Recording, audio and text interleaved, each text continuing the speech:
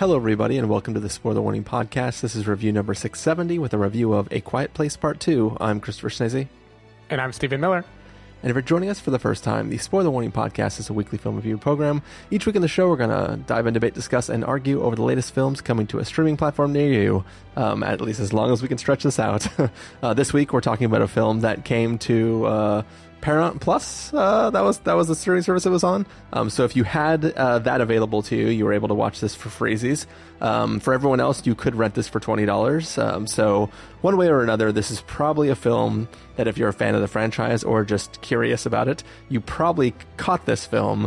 But speaking about being curious about this franchise, Steven and I just had a little conversation before starting the episode where we realized that we don't think we ever published an episode for A Quiet Place Part 1. We have a bunch of excuses in our head of whether we were at different things or traveling or whatever, but somehow there is not an actual full-titled review about the first film. So, Stephen, to start us off, what did you think of A Quiet Place Part 1? Yeah, so I am sure I watched it in 2018 on a plane at some point when it would have come out on planes, so probably like late in the year. And Airplane is actually a good place for that movie because it is a very good headphone movie. Like, the use of sound is very important. And I think being in a situation where you have noise cancellation on and pretty much nothing leaking in is pretty good for the movie. I remember thinking nothing of it when it came out. And then, like, meaning before I watched it, like, I had no desire to see it. I didn't care. I didn't love that John Krasinski was even trying to make a movie. I was like, all right, I've seen brief interviews with Hideous Men. This is not going to be good. But I actually really liked it, at least on the plane. I remember being very pleasantly surprised with how well it does a lot of world building without telling you everything. And it had this sense of, like, this is a fertile universe that this movie has made, and it is fully self-contained, and it keeps the thrills going. It feels exciting. I really enjoyed Millicent Simmons, who plays the daughter, the deaf daughter in the movie. I thought, like, it was just really cool how they used her character in a very, like, clever way, and I liked it. Yeah, I remember being pretty happy with the movie.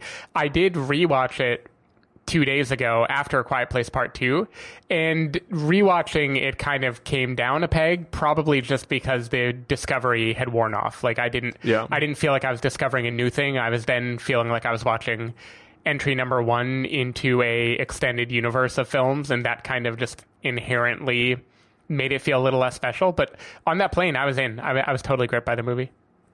Yeah, and I think that makes sense too, because part of the way this film unfolds is, are there things that you do that make noise? And if you do accidentally make noise, how do you not die from the creatures that come after anything that makes noise, right? Like, there is a tension to it that if you already know the beats of the film, there's probably like a little bit less of a heightened sense of, like, oh my God, at any moment they could bump something and make a sound, because you know when they do or don't bump things, or when they might, say, step on a nail, moments like that. So, like, with that gone, I could see how it could kind of dip itself down a little bit. I did not go back and rewatch it, but I did do what I usually do when we're getting ready to review a film that we had watched in the past, is I'll just, like, run through the synopsis on Wikipedia or something, just so I have, like, an overview, just like to refresh it in my head. And it is kind of funny. There's a lot of parallel scenes, I would say, in this film to that original film. I mean, obviously it's the same universe, so the same threats exist. But it was kind of someone definitely has something that's the opposite of a fetish for feet. Yeah. To put my 2 cents in, I really enjoyed A Quiet Place, the original. I think it was definitely an inventive film that, as you said, we find out about the world through watching the families live in the world. So it's not a matter of doing exposition dumps, because they literally can't, because if they tried to exposition dump, they could die from making too much sounds. But we kind of, like, see the way the kids live. We don't know how long they've been living like that. We just know that this is the state of the world, and holy shit, seems pretty scary. I think, it is a film that the more you think about it, the more you think about, like, why don't we just all live in bunkers that are, near waterfalls or things like that. You joked about watching this on a plane, and being on a plane with one of these creatures would be one of the best places to hide because there's so much noise from the plane that they wouldn't be able to find you. Yeah, but imagine how much space they would take up. They'd probably keep kicking your seat.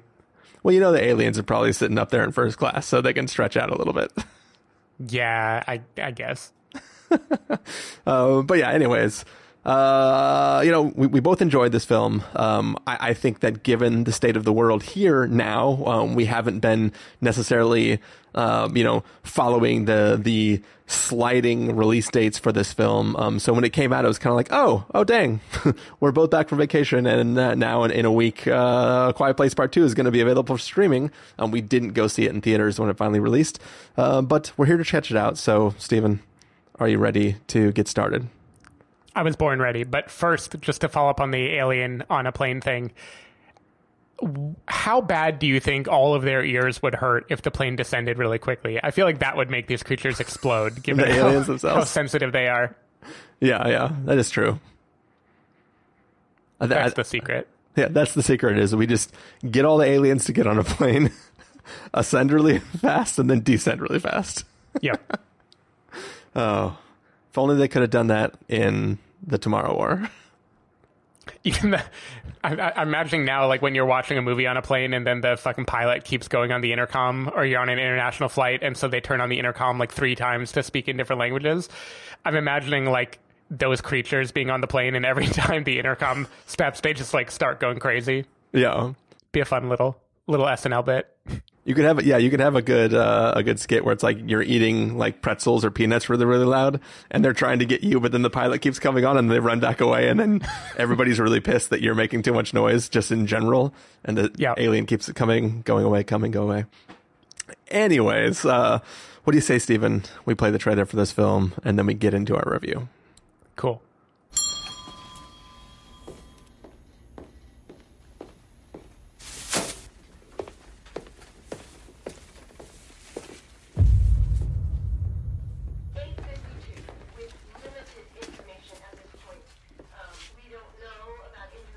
What happened?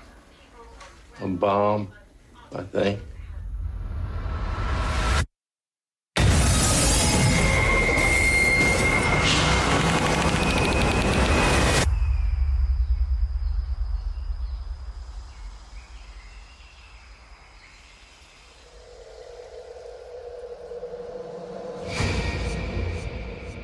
I don't know why he came all the way up here. There's nothing left. There are people out there. People worth saving.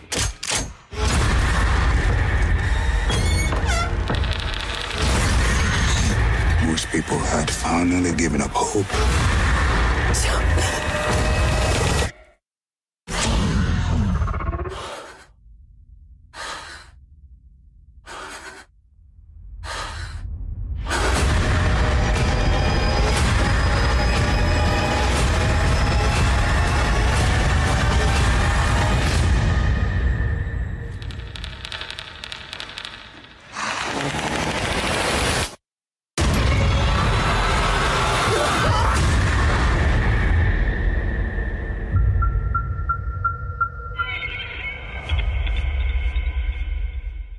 All right, that was the trailer for A Quiet Place Part 2.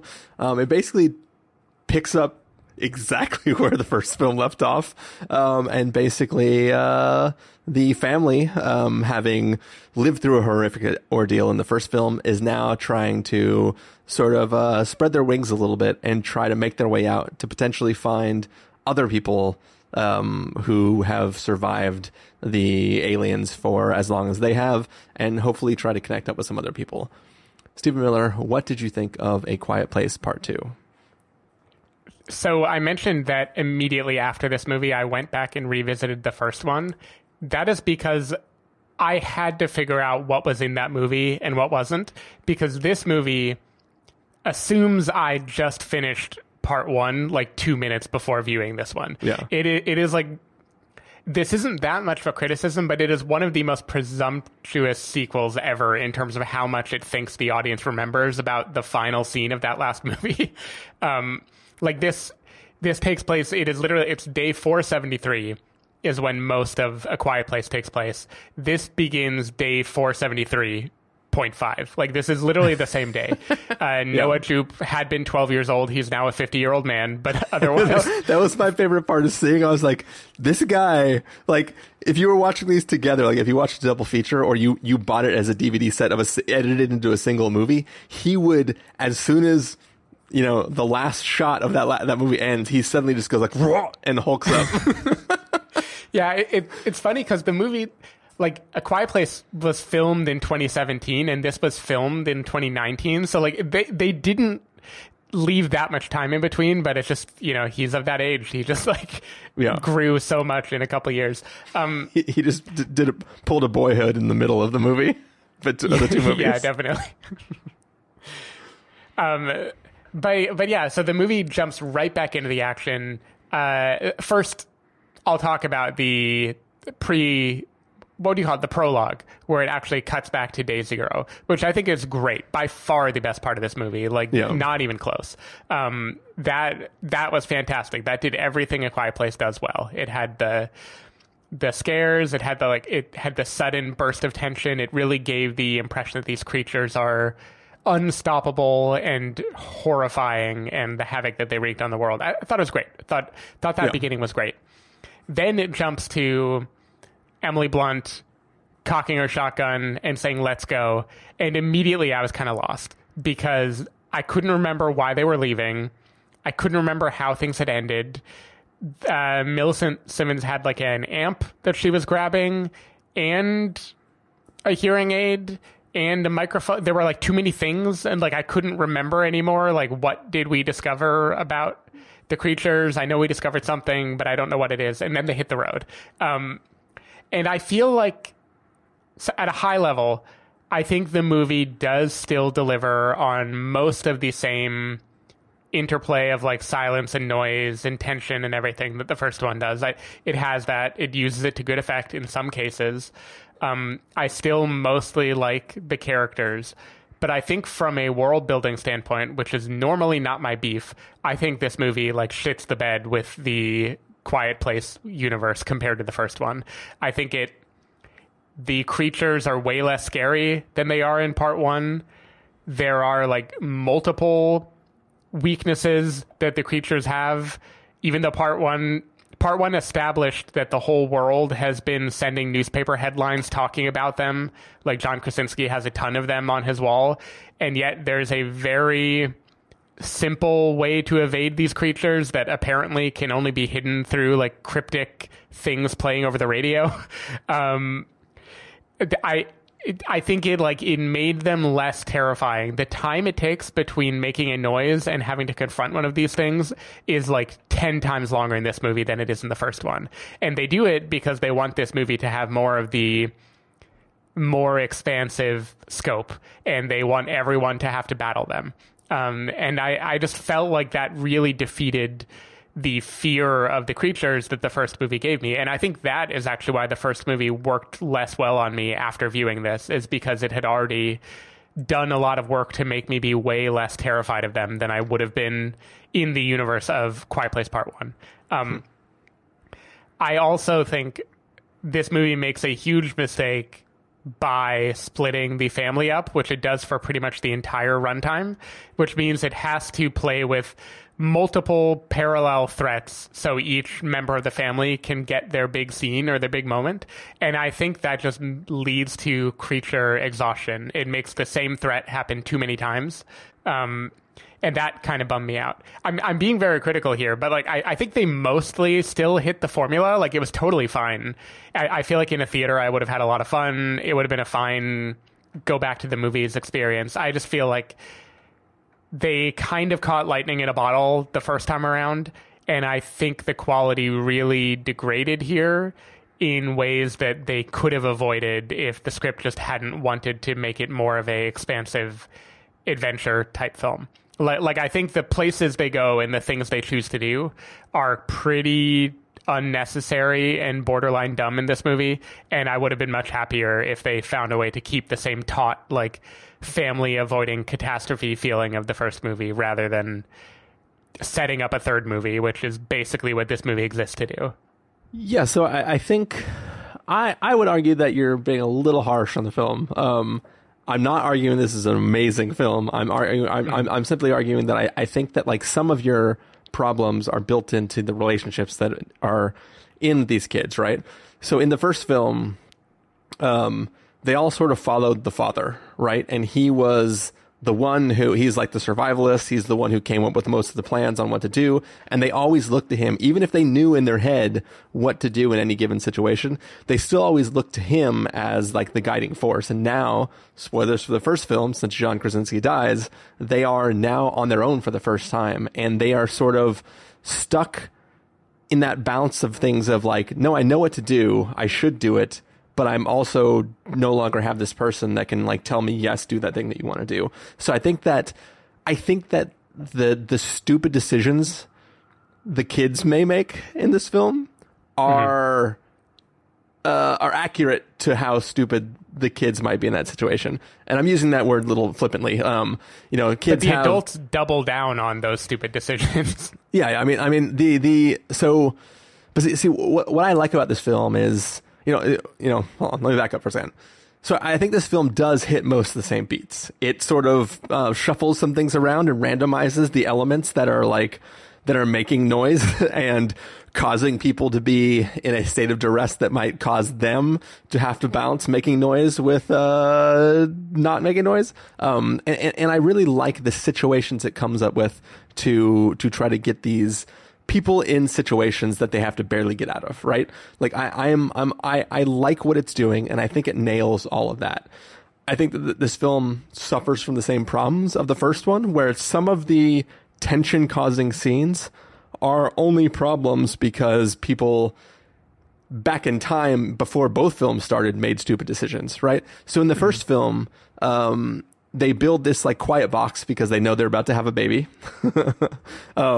And that box is, airtight so that sound doesn't escape it.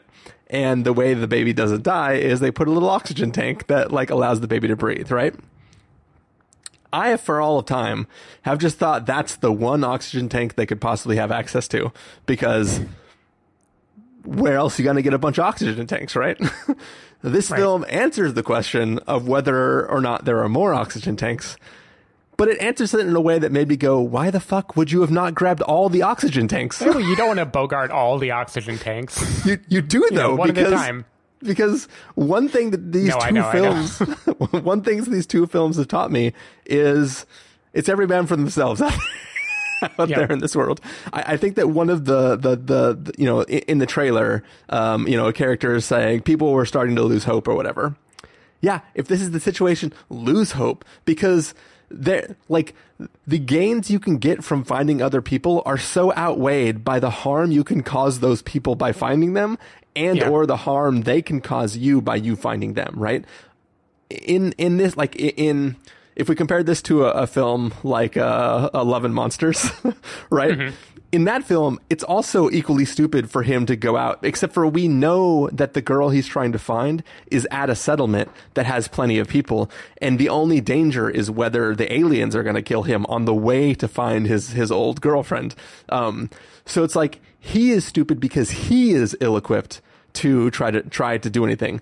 These people in this situation, they don't know why they're trying to find other people, because even if somebody has established a settlement somewhere, unless they are specifically saying, come here, we have plenty of supplies, even if they are non-hostile and you are non-hostile to them, by simply appearing as a family of four, you are now splitting the survivability of the rest of that group, even without any other extraneous circumstances that could crop up because of that, right? Just in the sheer fact that you now take 4 people's worth of resources and a baby who could cry at any moment in time, you are now causing that to the people you tried to meet. So it's like this film was really about this family. And that's one of the things, too, that this film sort of established, is that how did they survive on that farm for so long without marauders and people coming to try to take it over and stuff like that, right? Because there's no reason why they should have been able to survive.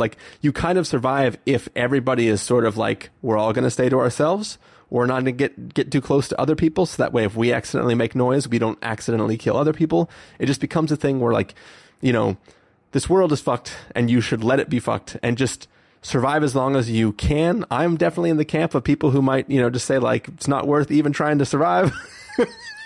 even if you learned about the hearing aid trick, because that's the thing, is I feel like this movie, it wants you to remember that they have finally found a weakness of these creatures, but then it also doesn't want anyone but the daughter to give a shit. Like, in a way, like them leaving, you know, taking a shotgun and heading out for the world makes total sense to me if they are going to be like the traveling evangelists of, like, look, we know how to stop the monsters. Yeah. But that isn't really what Emily Blunt does. She kind of just goes, like, we're going to go somewhere and ruin Cillian Murphy's life. Yeah. I mean, they're like, they didn't know they were going to run into Cillian Murphy, right? They didn't know shit, right? Like, in theory, the daughter was like, hey, somebody's been lighting a signal fire over here. We should head that direction. And then along the way, Cillian Murphy's like, aw, shucks, I got to do the right thing and let them into my little bunker. Also, there's a mechanic in this film that involves a little, a boiler, I guess is what it is. And there is a towel that is draped off that is used for the door to shut onto. Now, this film, to its credit, it's trying to let you just figure stuff out, right? Like, you watch it, you watch them time things, and you're like, I know why they're timing things. Cool, that makes sense. You watch all these different things. I definitely 100% was sure that the cloth was just so that it's not a big giant iron door going dong every time you shut it, right? But it turns out that's not the purpose of that towel. Yeah, apparently you would instantly just kill yourself if you didn't have this little piece of cloth there. Oh, that was pretty fun. I mean, Cillian didn't baby-proof the house. That's the problem. Yeah. But he didn't know a baby was going to come. Yeah. Yeah, one interesting thing about this movie is I feel like a lot of what the movie is about hinges on things that could be spoilers. So I'm trying to figure out a good way to dance around what I actually found to be some of the more world-buildingly frustrating parts of the movie. Because there are basically multiple revelations here that broaden the universe in a way. And they also echo that theme that is true of the family coming to Cillian Murphy's place of, like, your goal is just to come somewhere and fuck it up. Yeah. Like, in a way that is strange for also rooting for our heroes at the same time. One thing that... Did you find it kind of weird that everyone, including Cillian Murphy, like, adores John Krasinski as the greatest man who ever lived, when the movie hasn't shown any interaction pre the events that would make you think he's anything but just like a dude who drives a truck? Steven, obviously everybody in this universe also watched The Office. Okay, yeah. Isn't Jim the greatest person in the world? I would say he's a flawed character. But yeah, I mean, that is true. We don't really see him do anything other than talk to some people in a grocery store right before it just gets... Yeah. Like very quickly I think it's the same day, maybe a day after. I don't know how long they sleep after, you know, things happen that makes them have to plant at Cillian's place for a while. But there's an argument that erupts between Emily Blunt and Cillian Murphy where the daughter basically says, like, you are nothing like my father, like, in a very kind of scathing way that it's like, you barely know this guy. Like, he's been talking for like a few minutes of movie time. We haven't established anything about these people's characters to, like, set the stakes this high in terms of whether we're supposed to hate them. I mean, it felt like the movie kind of shortcutted some of the pathos, whereas the first movie, the love and then awkward mix of love but maybe projected resentment that the kids see from John Krasinski on them, I thought that was like a really good part of the first movie. And in this movie, the relationships, by contrast, don't really feel like they have anything to say. Yeah.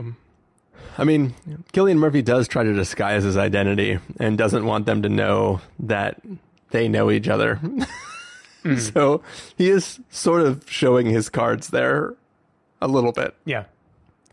But do we have any reason to think John Krasinski would have saved strangers at the risk of his family? I don't feel like the first movie shows him doing anything other than protecting his family. That's true. And in the prologue, even of this movie, the only time we see him interacting with other people is like diving away so his police officer friend can die for him. Like, I mean, he does try to quiet that one man up, right? So, yeah, I guess so. Yeah, I mean, don't get me wrong. I like bearded John Krasinski. Happy to see him. Happy to root for him. It just felt like him dying in the first movie was an interesting act of the movie being like, look, we're going to kill this star, this leading man. And it kind of felt like now he's directing it. And also every 10 minutes, a character has to remember how great he was. It just feels like, John, we don't need that. Your kids are growing up. They can fight their own battles now. I mean, can they though, Steven? Well, they do make a lot of really bad decisions, which we will talk about in spoilers. Yeah. I think that's definitely true. But I think, you know, one child makes a bad decision for a good purpose. One child is just an idiot.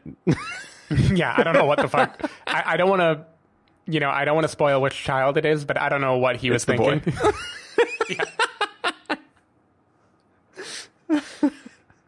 Apparently his brain didn't grow as big as his body in the last 2 years. But also, what a bad mom. Like, just everyone, like, they just are making really reckless decisions in this movie very willy-nilly.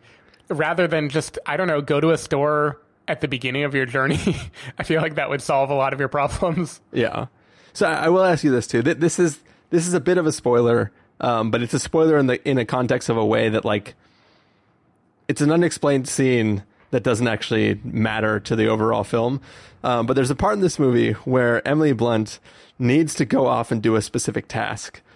But before she can do that task, she takes a long journey to visit the grave of her child who died in the first movie, and then leaves her wedding ring there. Right. As though, like, she's like, I'm definitely hooking up with Cillian Murphy. Hey, it's been 2 days since my husband died. What do you want from me?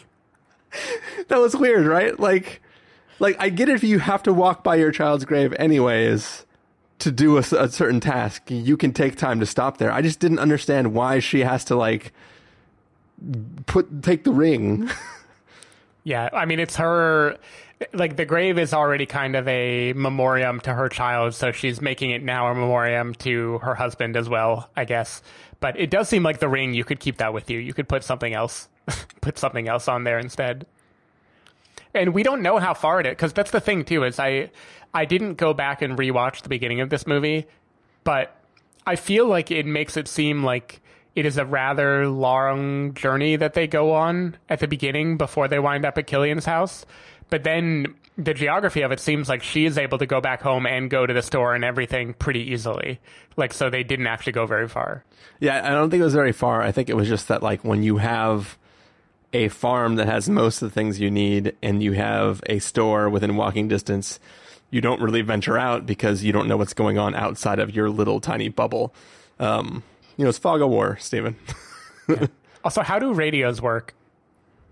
Because John Krasinski in the first movie is marking off places like Tokyo and Amsterdam as he sweeps the world.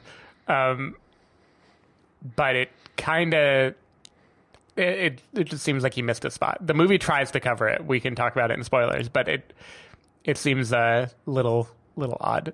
Yeah. Well, any more non-spoiler things you'd like to talk about before we sort of dive into things? There is a scene involving a little girl on a dock that I thought, just in terms of sheer creepy tone building, worked pretty well, even though, again, I don't fully know if I care about the subplot that it winds up taking us to. Yeah. But that scene worked on me, so, you know, good on you, John. I definitely think I would have handled that situation a little bit differently, but just Killian would have just stabbed her and moved on. Well, like it's not like it was a zip tie that has like teeth that prevent it from going the other direction, right? Mm. It's like you're just playing by the rules or something. Right? We'll get to it in spoilers. I don't know. Yeah, we can get to it in spoilers. I don't remember the exact mechanism of what happens. Yeah. But anyways, so we are going to have a spoiler segment. So for now, Stephen Miller, let's get to verdicts. For anybody who doesn't want spoilers, if you're going to give us a must-see, recommend with a caveat, wait for rental, pass with a caveat, or must avoid, what would you give it? I'm giving this like a strong wait for rental. I think this was a totally fine sequel. Probably, again, if I'd watched it in theaters, it would have gotten a little bit of a bump. I just think the first movie did such a really good job of establishing a new like language for... Horror is probably not the right word. It's more like thriller, psychological thriller. I just thought the first movie did a whole lot with a relatively narrow scope. You know, one farm, one family experiencing one set of things. And it is very natural for movies in the sequel to try to broaden their horizons. That's kind of like the normal thing to do. It usually doesn't work for me, and it didn't really work for me here. So I kind of wish they had just replicated the formula instead of trying to make things bigger and more meaningful, because I think that dilutes what the movies are really about, which is like family and grief and all of these very tense emotions, not broad adventure type characteristics. So it was fine. It's fine, but wasn't amazing. Like, I'm not telling Joanna to watch it. She'll be fine never seeing it. I'm going to give it a recommend with a caveat. I definitely enjoyed it a little bit more than Steven did. I do think it sticks to the formula for the most part. Obviously, it's trying to expand it, but I think that what the film is good at is building tension that involves how do I not make noise and stay alive. And I think this film nails that part of what it's doing just as well as the first one did. So I enjoyed it. Recommend with a caveat for me. And I'll be around to check out Quiet Place Part 3 when that happens. Yeah, I mean, I will too. Don't get me wrong. Yeah. But that's going to do it for the non-spoiler part of our review of A Quiet Place Part 2. Stephen Miller, if people want to find you throughout the week, where can they do that? People can go to twitter.com/sdavidmiller or sdavidmiller.com. People can find me at ChristopherInRealLife.com or Twitter.com/ChristopherIRL. You can find the podcast over at thespoilerwarning.com, where you get a bunch of the back episodes of the show. If you want to know when the episodes go live, you can follow us at Twitter.com/spoilerwarning, Facebook.com/thespoilerwarning, or Instagram.com/thespoilerwarning. If you want to get a hold of us directly, you can send an email to fans@thespoilerwarning.com, or you can use the contact form on our site. Music for this episode will come from the soundtrack to A Quiet Place Part 2, so hopefully you are enjoying that. That music is going to fade up. When that music fades out, we will be in full-blown spoilers for A Quiet Place Part 2, so get ready, because we're going to get loud and aliens are going to come, and those aliens are spoilers. For everybody not sticking around, we'll be back next week, continuing the Emily Blunt train with a review of Jungle Cruise on Disney+. So oh yeah, I'm sure that's going to be a laugh riot. But yeah, we're going to take off. We'll be back in just a second with spoilers.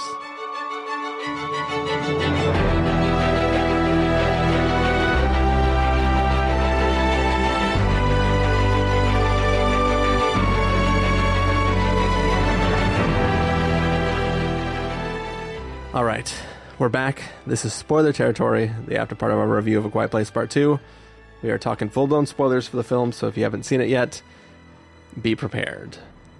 Hey everybody, pardon the interruption. This is Christopher. I just wanted to drop in and leave a little note for anybody venturing into spoiler territory here. In about 30 minutes into this spoiler territory, we're going to begin having a conversation about survivability in the world of these films.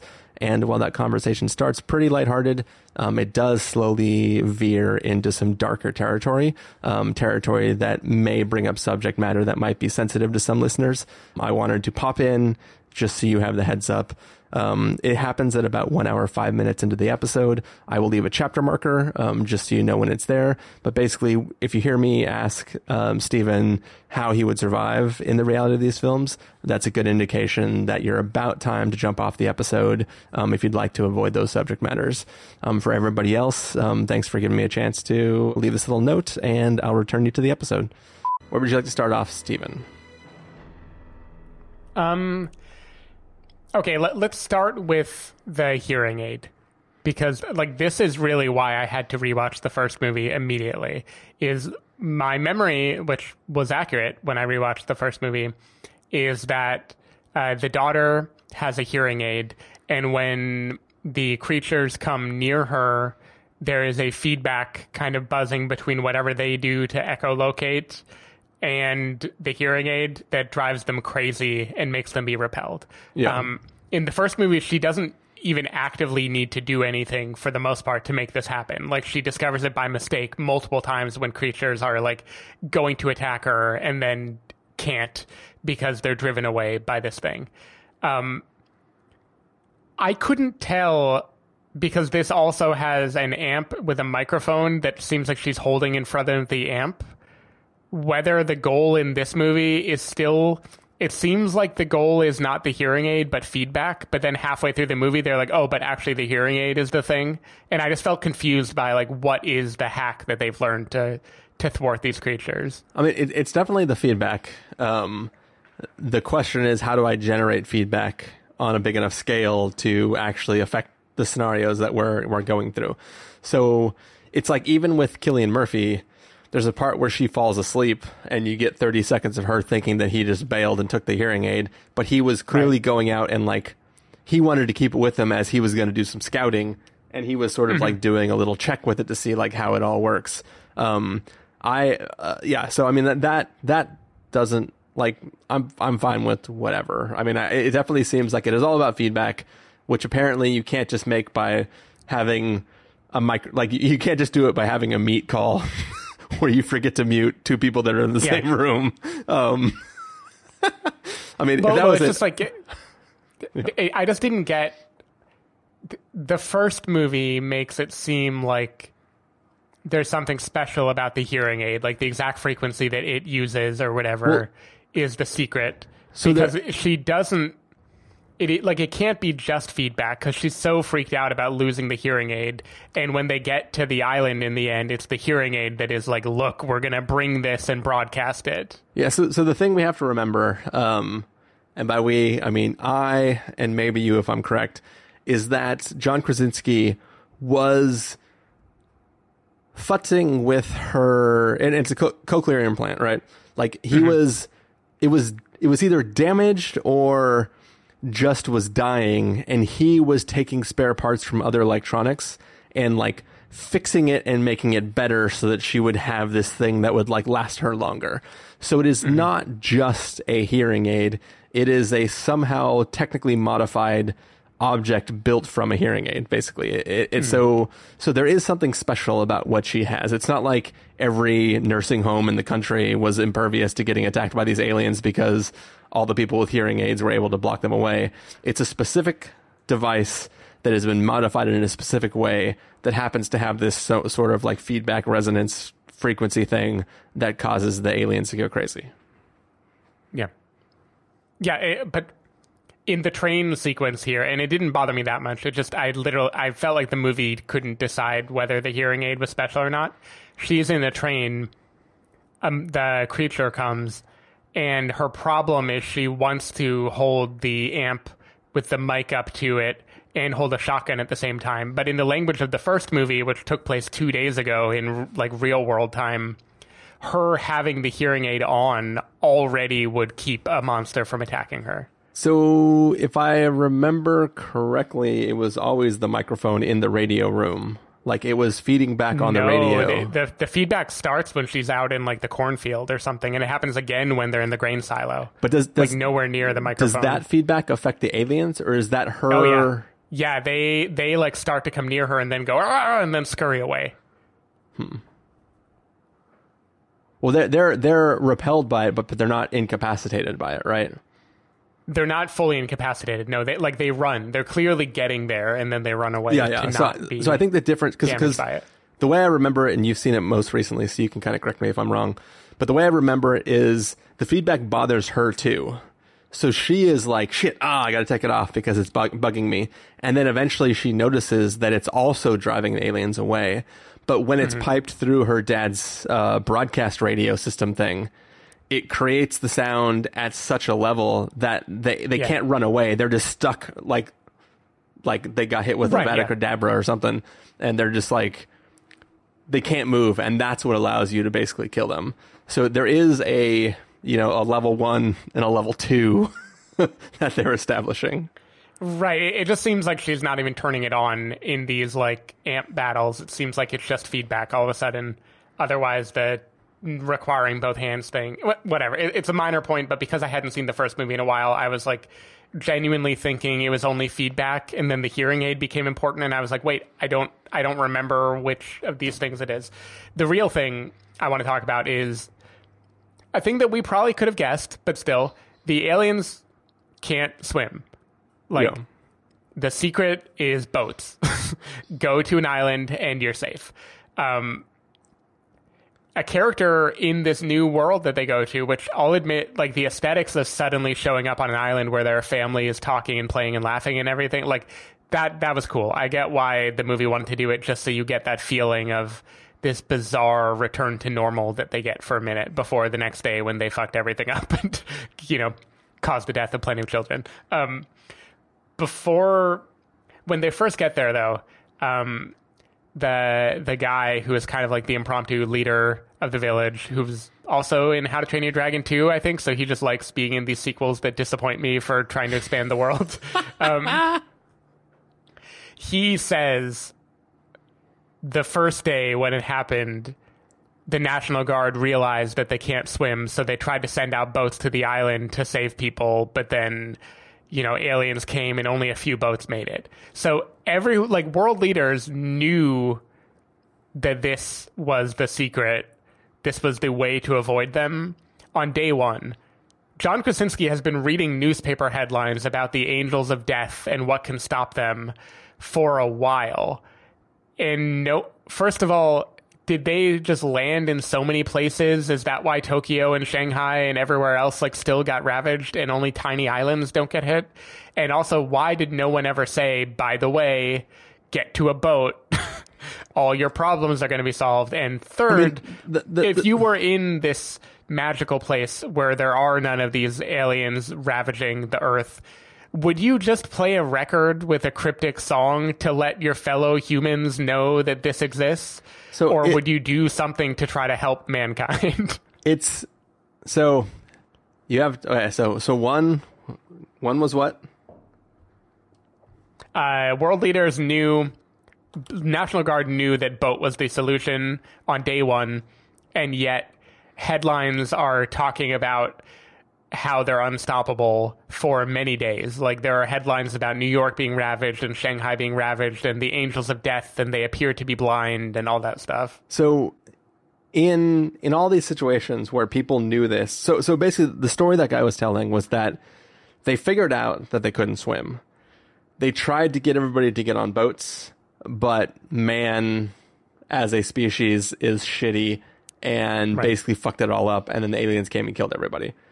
We don't know if that's that group of people figured it out and started trying to do it. Like, at this point in time, we can assume that communications are down around the world, potentially at different things. I can at least understand that everybody is operating under their own intel, and some people are trying to transmit stuff back and forth via old school radios and shit like that. But I can at least buy that nobody really knows what's up. Some people might have a theory, but before they can even test it, people are dying.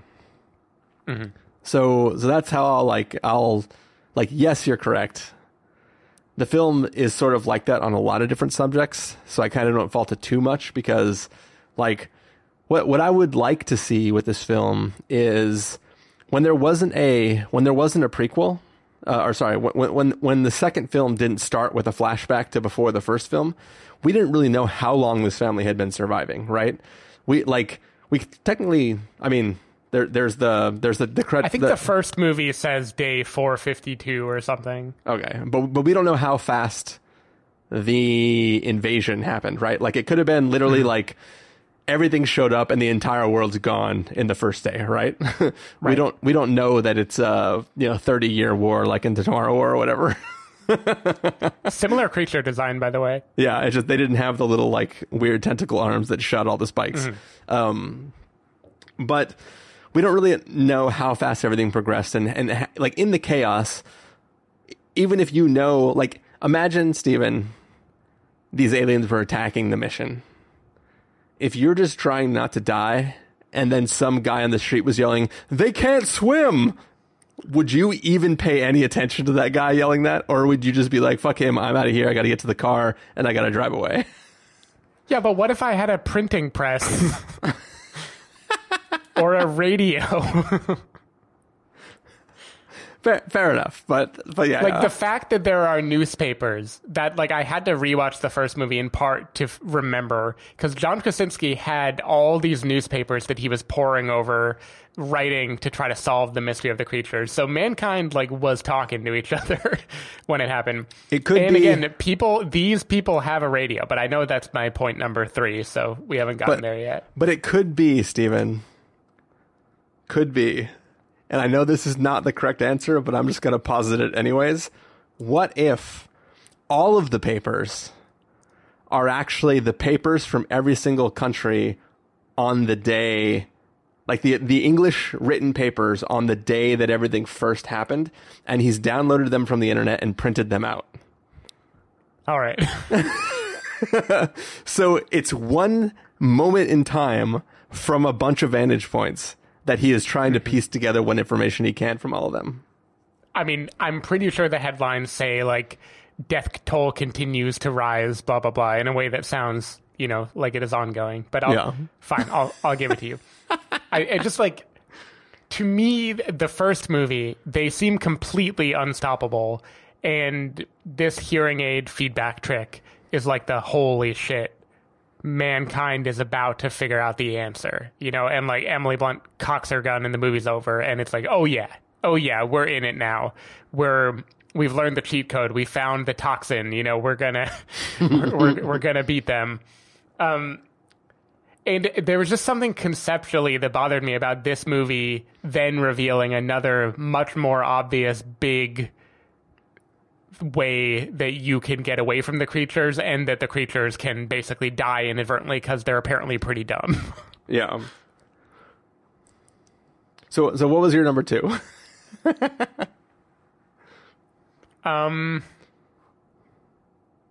Fuck, I only now remember number 3, which was, you're in this utopian place, you have a radio station, and all you do is play a record with a song about over the sea. So that is once again, not the greatest explanation, but I think this is the canon explanation, is that there are marauders and shitty people who would not want to come be part of this society.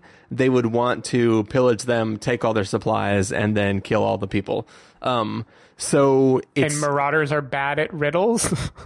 That's the expectation. So it's not meant as a, like, you know, speak friend and enter sort of thing. It's mostly just like the bare minimum to provide a clue for people who are not just trying to, because I mean, if you are trying to steal stuff and you hear this song on the radio, are you going to spend time trying to figure out why somebody's just playing a song on a loop? Or are you going to be like, all right, F that noise, let me go find the nearest camp that I can, you know, pillage?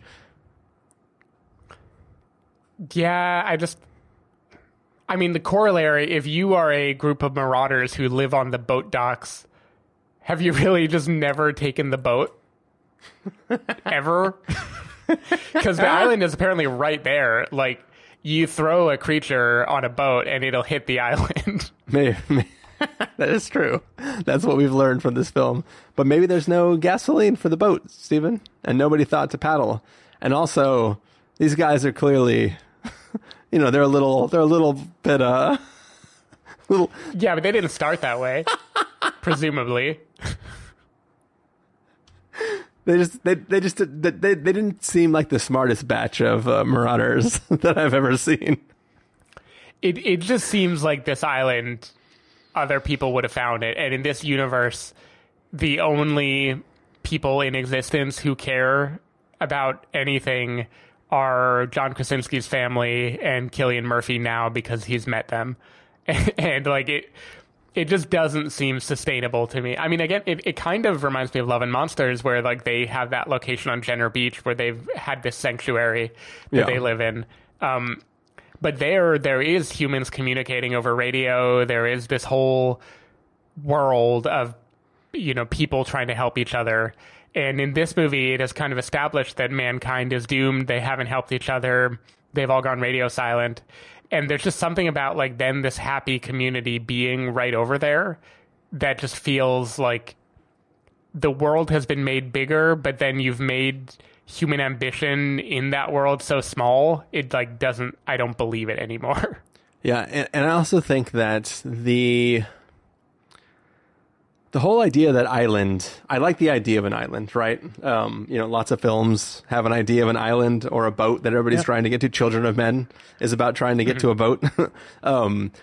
And like that is an interesting concept, but I think that like if this has really been 400 something days, were there enough supplies on that island for everybody? Like people weren't living caveman style, right? Like they all had their own cabin. No, they were living it up. Yeah, they were doing like full on like banquet barbecues. Like there's no way that group of people survived for that long under those conditions, because it just doesn't make sense, right? Even running generators on that island for that long doesn't make any sense. So it's kind of like, it is what it is, but it definitely felt like that island was an idea, not an actual thing that anybody sort of thought to its logical conclusion about how could this island actually persist for this long, supporting that many people, having barbecue, unless it was like maybe once a year on 4th of July, they celebrate their Independence Day from aliens, and they have like a big old cookout with whatever supplies they've gathered throughout the year. Yeah. They celebrate the movie Independence Day. I remembered my number 2. Did the aliens just land all over at the same time? Because Tokyo was definitely ravaged, and Tokyo's an island. Or Japan is an island. Touche, Stephen. But I think the answer is yes, they landed all over. Okay. Because I don't know that that's how things falling from space on a spinning globe work, but I'll take it. I mean, the Game of Life, not the board game, the Game of Life, but the thing where the light next to the light turns on and that one turns off, and then you watch the things like ripple outwards forever. Oh yeah. Yeah. So that's the way it is, but with sound, right? So the aliens land, everybody screams, and they keep making their way away from their impact crater. Like that's the thing is you should have gone to where whatever they were on landed, because they're working their way outward because of sound, and they're clearly not surviving based on needing supplies on their ship or their rock or whatever landed. So I feel like going to that crater is probably the best idea. Mm-hmm. Yeah, that would be the life. So I want to talk about Noah Jupe. We've already established or as I like to call him, Dummy Boy. Yeah. Jupesy Daisy.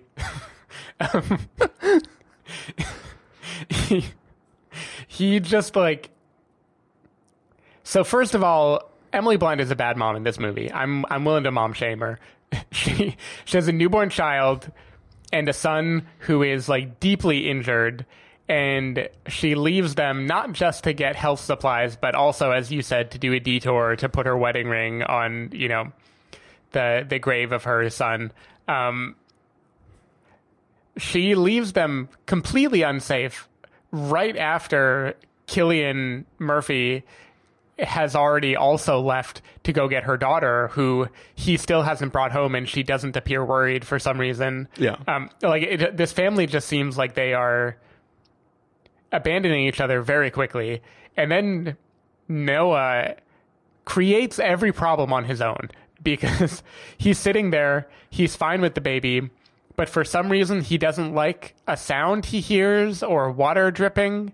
And so he just goes up and starts snooping. No, making noise. He was trying to see if his mom was coming back. He didn't like that she was taking as long as she was. He expected her to be home by then, and he was like, I need to go see if she's coming back, which is dumb.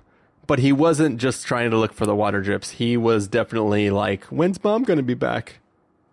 Yeah. Yeah, like I also did not like this sequence where he is exploring the place, and it seems like the movie at that moment is trying to hint that maybe Cillian Murphy is a bad guy, like maybe he's going to discover something that is like the deep dark secret of Cillian Murphy's place, but really it's just that his wife died and is still in the bed. Like I don't know. It felt like it was trying to do a haunted house thing, and it didn't work. And I was just mad at Noah Jupe the whole time. Like, what are you doing? There's a newborn baby down there, and there are creatures that will kill anything that makes sound. Yeah. No, I mean, he is definitely the stupidest character in the whole. Like, that baby didn't make as many mistakes as Noah Jupe did. But yeah, I think this is one of those films where he is the person you're yelling at. No, don't do that. Right? The other characters, when the daughter goes out on her own, she at least has a reason why she's doing it, right? She has a theory on the fact that there could be other people there, and what she's trying to do is carry the message of cochlear implants. While it could ruin a drummer's life, it it could save the rest of humanity. Yeah. So that's another thing I couldn't really tell, is I wanted to believe, again, because I couldn't really remember the mechanism of how the feedback hurt them. I wanted to believe that by broadcasting it from the radio tower, she would somehow amplify this feedback signal and hit all of the creatures, and that this was an act of offense that she was doing. But it doesn't seem like that's true. Like, the only person that her getting that to the radio tower seems to have helped is Noah Jupe. Yeah. Because by luck, he was holding a radio and was also being attacked by a creature at the same time.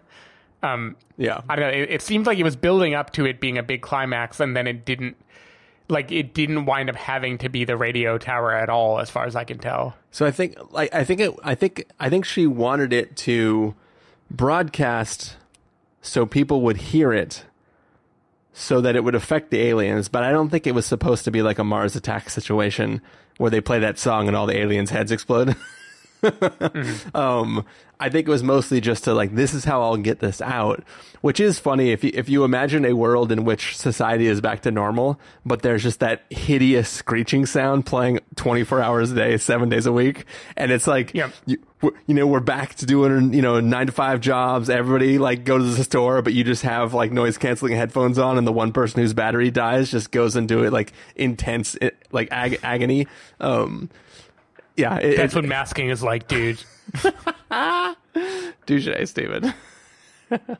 But yeah, it is interesting. I don't think the world is fully thought out, but I think the moment to moment beats of shit, I've stepped in a bear trap. What am I gonna do now? I'm a baby and I gotta cry because babies cry. Like, what am I gonna do now? Like, I really like the situations that the family gets into. And I think that suspense nails it every time it does it. Like, there isn't a time where, I mean, people make stupid decisions and I might not buy that they'd be that stupid, but once they are that stupid, I do 100% buy into the tension. Like, the second the daughter steps out on her journey, I'm like, no, you're right, but you're dumb because you can't tell. Like, it is a creature that knows everything you're doing because it can hear you, and you can't even know if it's coming towards you because you can't hear. Like, she needs a person as a spotter when she goes out to do things. And like, she proves that as she goes out on her journey, that like, hey, it turns out things can sneak up on me if I can't hear them coming. And I think that there is, survivalists talk about how there is not silence in nature, right? If you hear silence, that means something's wrong because everything else in the wilderness knows that there's a predator, and now you're just sitting in complete silence. You don't have that simple ability to perceive that if you're in the state that she's in. So it's like, man, why would she not just take somebody with her when she goes out? Just go for it. Yeah. I also don't know what she is in such a hurry to do this. It seems like Emily Blunt would have been supportive of this if it was like, okay, but can we wait for your brother to have a foot? And it just seems, I get that these are brash kids and their bad decisions are understandable in character, but there was just something frustrating about this feeling of like, no, it needs to be right now in suboptimal conditions. Which leads to the final thing that train sequence makes me think of, and then again on the island when the monster's there, and also in Noah Jupe's place, is I feel like the creatures, it used to be the threat is they come running for you and they snatch you. Like, you make a sound and you're fucked. The end. That was always a little bit... The rules of that universe were not that clear because it's like the creatures using hearing, but it isn't like you could make a sound and then move 10 feet to the left and stay silent and be safe. I don't know what it is. Like, they amplify their hearing and eventually hear a heartbeat or something. So, like, you can't really stay hidden forever. But I feel like in this movie, characters make noises frequently. And that means the creature is gonna come, so you better get a hiding place. But the idea that it is then inevitable that you will get attacked or that you will get killed, it seems like it goes down a lot. Like, they just seem way easier to avoid this time than they did before, in a way that I thought that hurt the tension a little bit. I think it's like a game of Marco Polo, but the person calling out Marco has swords. Right? So they say, Marco, you say Polo, you can move, but they can also just swing those swords, right? So it's kind of like a thing where it's like, okay, in theory, if I just don't move, we'll go into like T-Rex thing, right? Where it's like, if you don't move, they can't hear you, they can't see you, like everything's cool. But if they swing that sword, you're gonna die. So you have to always be moving, which means you have to make some sound, but it's like at some point your movement is more important than you're not making any sound, especially if the creature is like throwing giant pipes around and like making a huge mess. It can't fully track where you are. But yeah, I think there is something that's not fully established there. Like, because in theory, what you would like, the way we would have won this war is we just get every wood chipper in the world and we just turn them on and all the aliens would just run into the wood chipper, right? Yeah. Well, yeah, that is the thing. I can't tell because the first movie established like waterfalls are safe and like ambient noise makes it safe. So I don't totally get what noise does and doesn't attract the aliens. Yeah. It kind of seems ill-defined. Like, there's like rickety swing sets and a dock with boats on it that are swaying back and forth. Like, there's all sorts of noise that the aliens seem content to ignore. Yeah. And I don't totally get what governs that. I think it comes down to, is it a noise? Like, so if a dock is doing it, you hear that and like whoosh, whoosh, whoosh, whoosh, little water. Is it rhythmic or sinusoidal or whatever? Yeah, but if you were to trip and fall on the dock, it would be like, and like, you know, like a dog's ears popping up.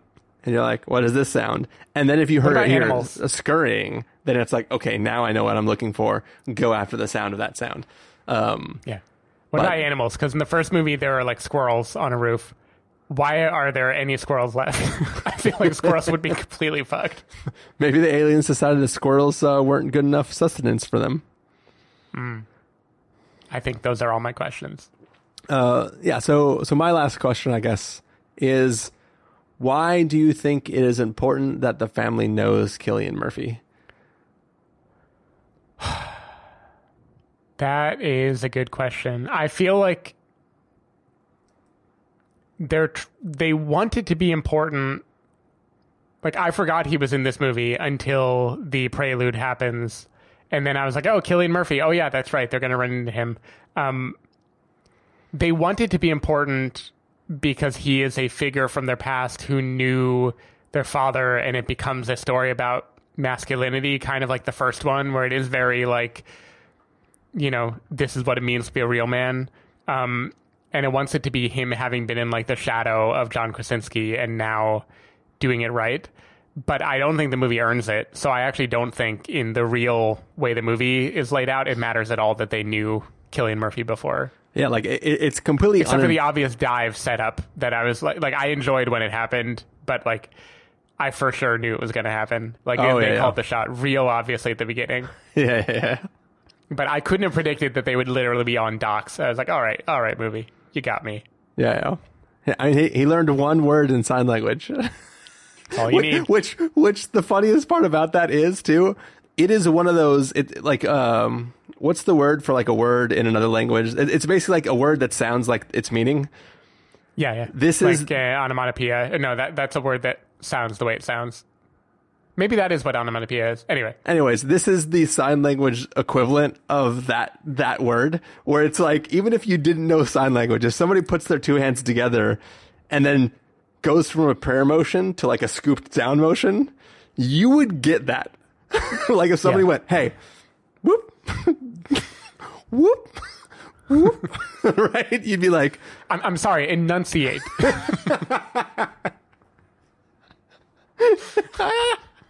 Nice.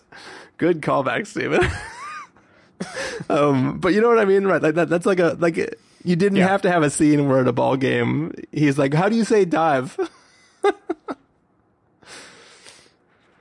But anyways, are you on board, Steven, for Quiet Place Part 3? I'm on board. I'll do it. My memory of Quiet Place Part 1 was like, oh, wow, that was like shockingly good. Like, I am impressed at how good that movie is. And now this has just fallen into the realm of, okay, this is a whatever. This is a franchise. Like I don't know. It just doesn't excite me as much. I liked it better when it was called A Quiet Place Part 1. Yeah. All right. So here's my question for you, Steven. Films aside, how would you try to survive in this world?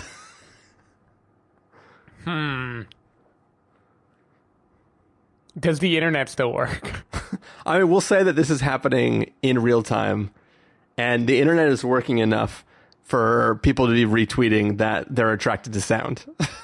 And then all those people who tweeted it die because they go, and the aliens like, do I really think this is the same reason I'm generally comfortable living where I live right now? Is do I really think they're coming up to like the 6th floor of an apartment building? I don't know. I think I'm safe. I think I'm fine. I picked this place for noise insulation. Oh, that is one thing that I do want to... How does sound work in this universe? Because you make a noise and they come from miles away, and yet clearly if you are inside like layers of concrete, they can't hear you and you're safe. So I don't think they come from miles away. I think the idea is that you don't know where they are. They could just be sitting there resting with their eyes closed, waiting for you to make a sound. It's not about, are they miles away and suddenly running here? It's, are they close enough to hear me? But yeah, I definitely feel like, did you ever play any of the Half-Life games? Yes, but I can't remember anything about them now. There is, and all the actual gamers listening are going to be super pissed when I say all this stuff wrong. But in the game, there's parts where you're going through sandy areas, and there's these machines that just pound the ground to create vibrations because there's these weird sand things that come out of the ground and try to get you if you walk on the sand. But you can travel safely between all of the ground pounding because that drives them away, like Tremor style or whatever. I feel like having stuff, big industrial machinery that makes noise, creates a like auditory alibi for you to be in a place that doesn't create a like I'm prey, come get me. I think that you put a bunch of guns in every sporting arena on the planet, and you just they're already there. Crank that. Yeah, you just crank that speakers up, and you just play like AC/DC or something. And then shoot out all the fireworks from every 4th of July, forever. Exactly. Like if I were the kids, I would be trying to get fireworks and things like that. Or those little, remember those little things, like it's like little tissue paper full of like little rock salt or whatever, and you throw it on the ground, it goes pop. Yeah. You would just get like handsfuls of those and just chuck them one direction, running the other direction so you can try to do it, right?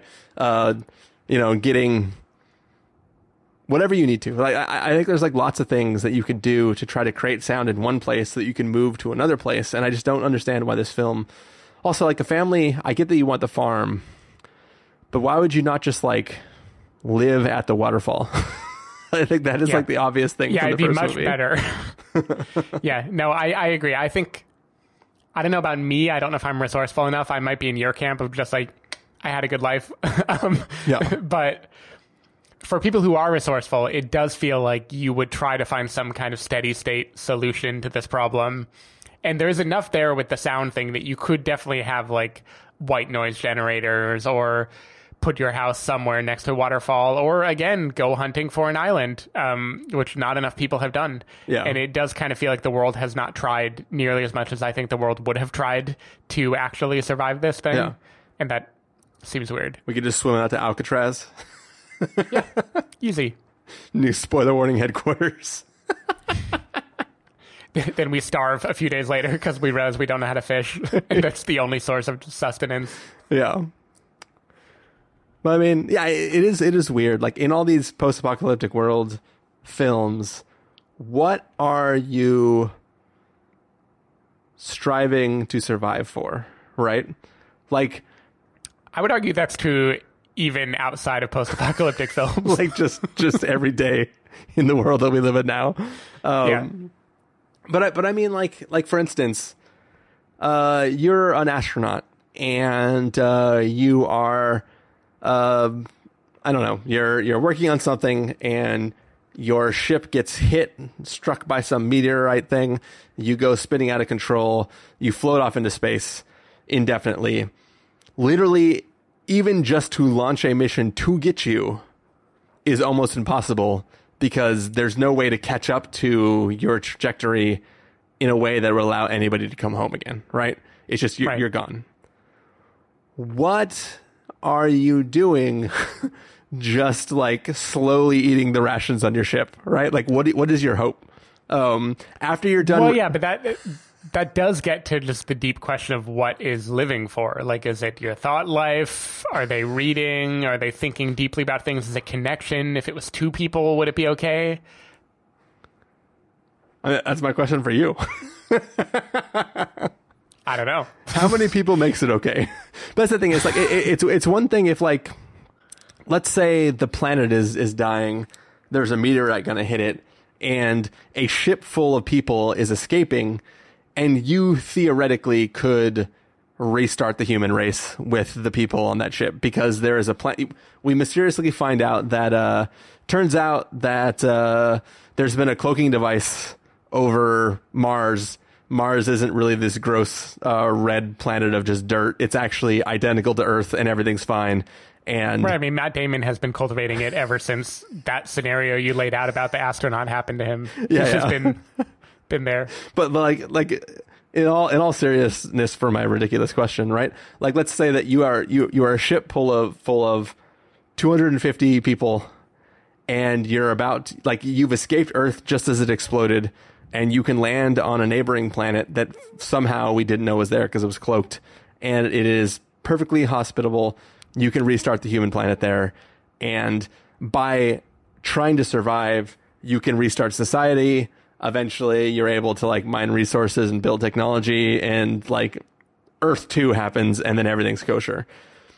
That is a thing that you can sustain, and you can create life in a way that you can't do if you're just one person on a spacecraft just waiting for the oxygen to go out. Right? Yeah, I mean, I'd really want to eat pork. Like you said, it's kosher. I don't know. Maybe that still wouldn't be good enough for me. Like if you're Tony Stark and you're like, I know in the back of my head that somewhere an Avenger is going to find me. Right? Yeah. Right. You can at least hold out as long as you can because there are people that can fly through space and people with crafts that can fly through space. And there's a chance you're going to be rescued. If you're in a situation in which literally everyone's dead, for instance, I keep joking about it, but the Tomorrow War, right? If the entire population of the planet is 500,000 people and they're all getting attacked and you somehow survive and you're the last human being, there is nothing you can do except for die of old age. Right. And would you really want to live for 40 years thinking that every time you step outside, you're going to die? Well, I mean, it sounds dumb, but it really depends on what there is. Like, do I have books? Do I have movies? Do I have internet? Do I have socializing somehow? Like, there are these building blocks that you use to create a meaningful life, even when you can't go outside. But it really is tricky. I don't know. I have no idea what would make it worth living in this extreme situation where there's nothing else. Yeah. I don't know. I don't mean to be so flippant about it. It's one of those things where I'm like, man, what are all these people fighting for? Yeah, what is the ideal for them? I think you painted the ideal, which is they can cultivate and begin anew and stuff. I think the question is if people knew beyond a shadow of the doubt that the creatures could never be defeated and there could never be a stable way to avoid them, would they still hold out hope for survival, or would they abandon it? And I don't know. I don't have a good answer for that. Yeah. Like, if they were eradicated and now we're just back to being hunter-gatherers, that's one form of living.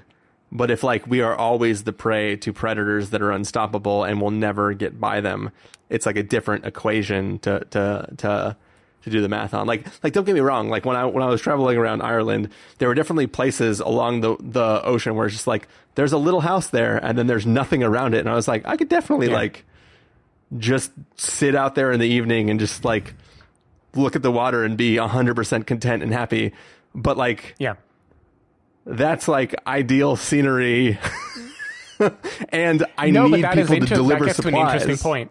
Like, if you were literally alone, or I'll give you one person, like, you know, John Krasinski has his family, right? Yeah. So I'll give you a person, but you were never going to interact with another human being again.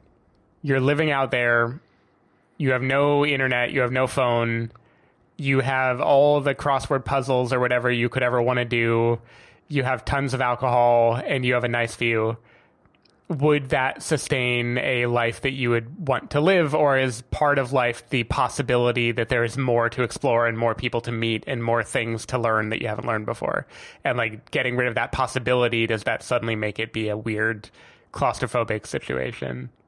Like, if I am on an island that is self-sustaining, so long as I don't overeat like the crops and stuff like that. Like if I can have, if I can eat every day without overeating the goods that are on my island, and I can live forever, and there is not a threat, or at least I believe that I am safe, I could definitely live and die of old age. In their situation, where they can't stay at home because the shit just got wrecked and everything's flooded, and like, whatever reason they decide to leave, and they're just walking with their baby and there's nowhere to go, they have no expectation of being able to get out of their situation, right? Like, the daughter believes that there is a place that is safe and she wants to go there, which is fine. Hope is a good thing, and we all need it a lot, especially nowadays, especially in this film. But like, the reality is different than like in the first film, right? There's the old guy whose wife dies, and he just goes fuck it and screams because he doesn't have a reason to live anymore, right? Like, I get that mentality of that old man, right? Like, he was making it work, and then it didn't work anymore, and he was like, I'm done with this shit. Yeah. No, I mean, hey, there's hope. The fact that you would be content alone as long as you were fed and on a beautiful island means that we're getting somewhere. You could find a life worth living. Because is it really that the beauty is nature, or could you make your little farm home be beautiful to you? Could you take up painting and make things that are beautiful? You know, I feel like once that spark is there, you can find a reason to live. Certainly in Cillian Murphy's place, where like, he doesn't even need to be afraid while he's in there. I feel like you could for sure make that work. I guess for me, what it comes down to is, are you rolling the dice every hour for your entire life, or are you just biding your time until you die of old age? One of those is sustainable.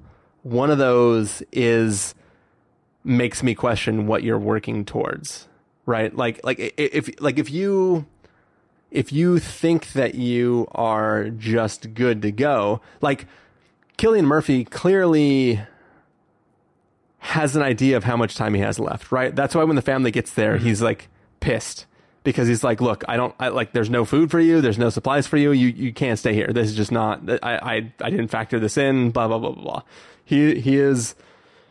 He's not willing to have these people there, not just because they're a liability to him, but because now his equation is altered in a way where his time frame of how much longer can I just deal with this shit is now changed, right? So it's like, it's one thing if it's like in The Last Man on Earth, right? It was a virus that killed everybody, right? Yeah. So in theory, because so many people on the planet are gone so quickly, you can just move town to town, eating up the resources and like surviving until you find some mansion that's worth living in. And then once you shit in the pool too much, you can move on to another mansion, right? I'm learning the correct lesson from that film or that TV show, right? Like you will probably die of old age before you run out of resources, and there's nothing trying to kill you. You're immune to the virus. It's just now you're just like, I'm just doing all the things that I never could have done before because I needed to like work for a living and have responsibilities. And now that I'm the only one left on the planet, I can just do whatever the fuck that I want and have fun. And then some days I'll just read all day. Some days I will take a go-kart and drive it through a supermarket. Some days I'll drive over shit with a monster truck. Like you're just using the resources. You're right. Last Banner solved the existential question, at least, if you have freedom. Yeah. And the problem, I guess, that you have is there's also a lack of freedom in the Quiet Place situation. Yeah. I just think, like, if you're willing to live within confines, you know, like, we already have confines. Like, I can't, like, jump and do a half backflip and land on my head. Like, there are things that I could do that I know I can't because it will hurt me. What's the point of living, Stephen, if you can't jump and do a backflip and land on your head? And in this case, what they have learned is they have to be quiet. You know, that's what they have to. And there's no reason, unless you have a baby or have nails like scattered around your stairwells, that you can't learn to have a happy life where you're being quiet. Like, I don't know if there's anything about humanity that necessitates that you are making noise. So the question is, like, how comfortably can you... Like, I think the farm situation that they were in was pretty good before. I mean, if you had a wall around your farm, like, imagine if you had the shipping containers from Army of the Dead, right? And you just had a giant wall around your farm, and you were growing everything you needed to survive in that farm. I'm cool with that. I'm good. The problem is they don't have all the supplies they need.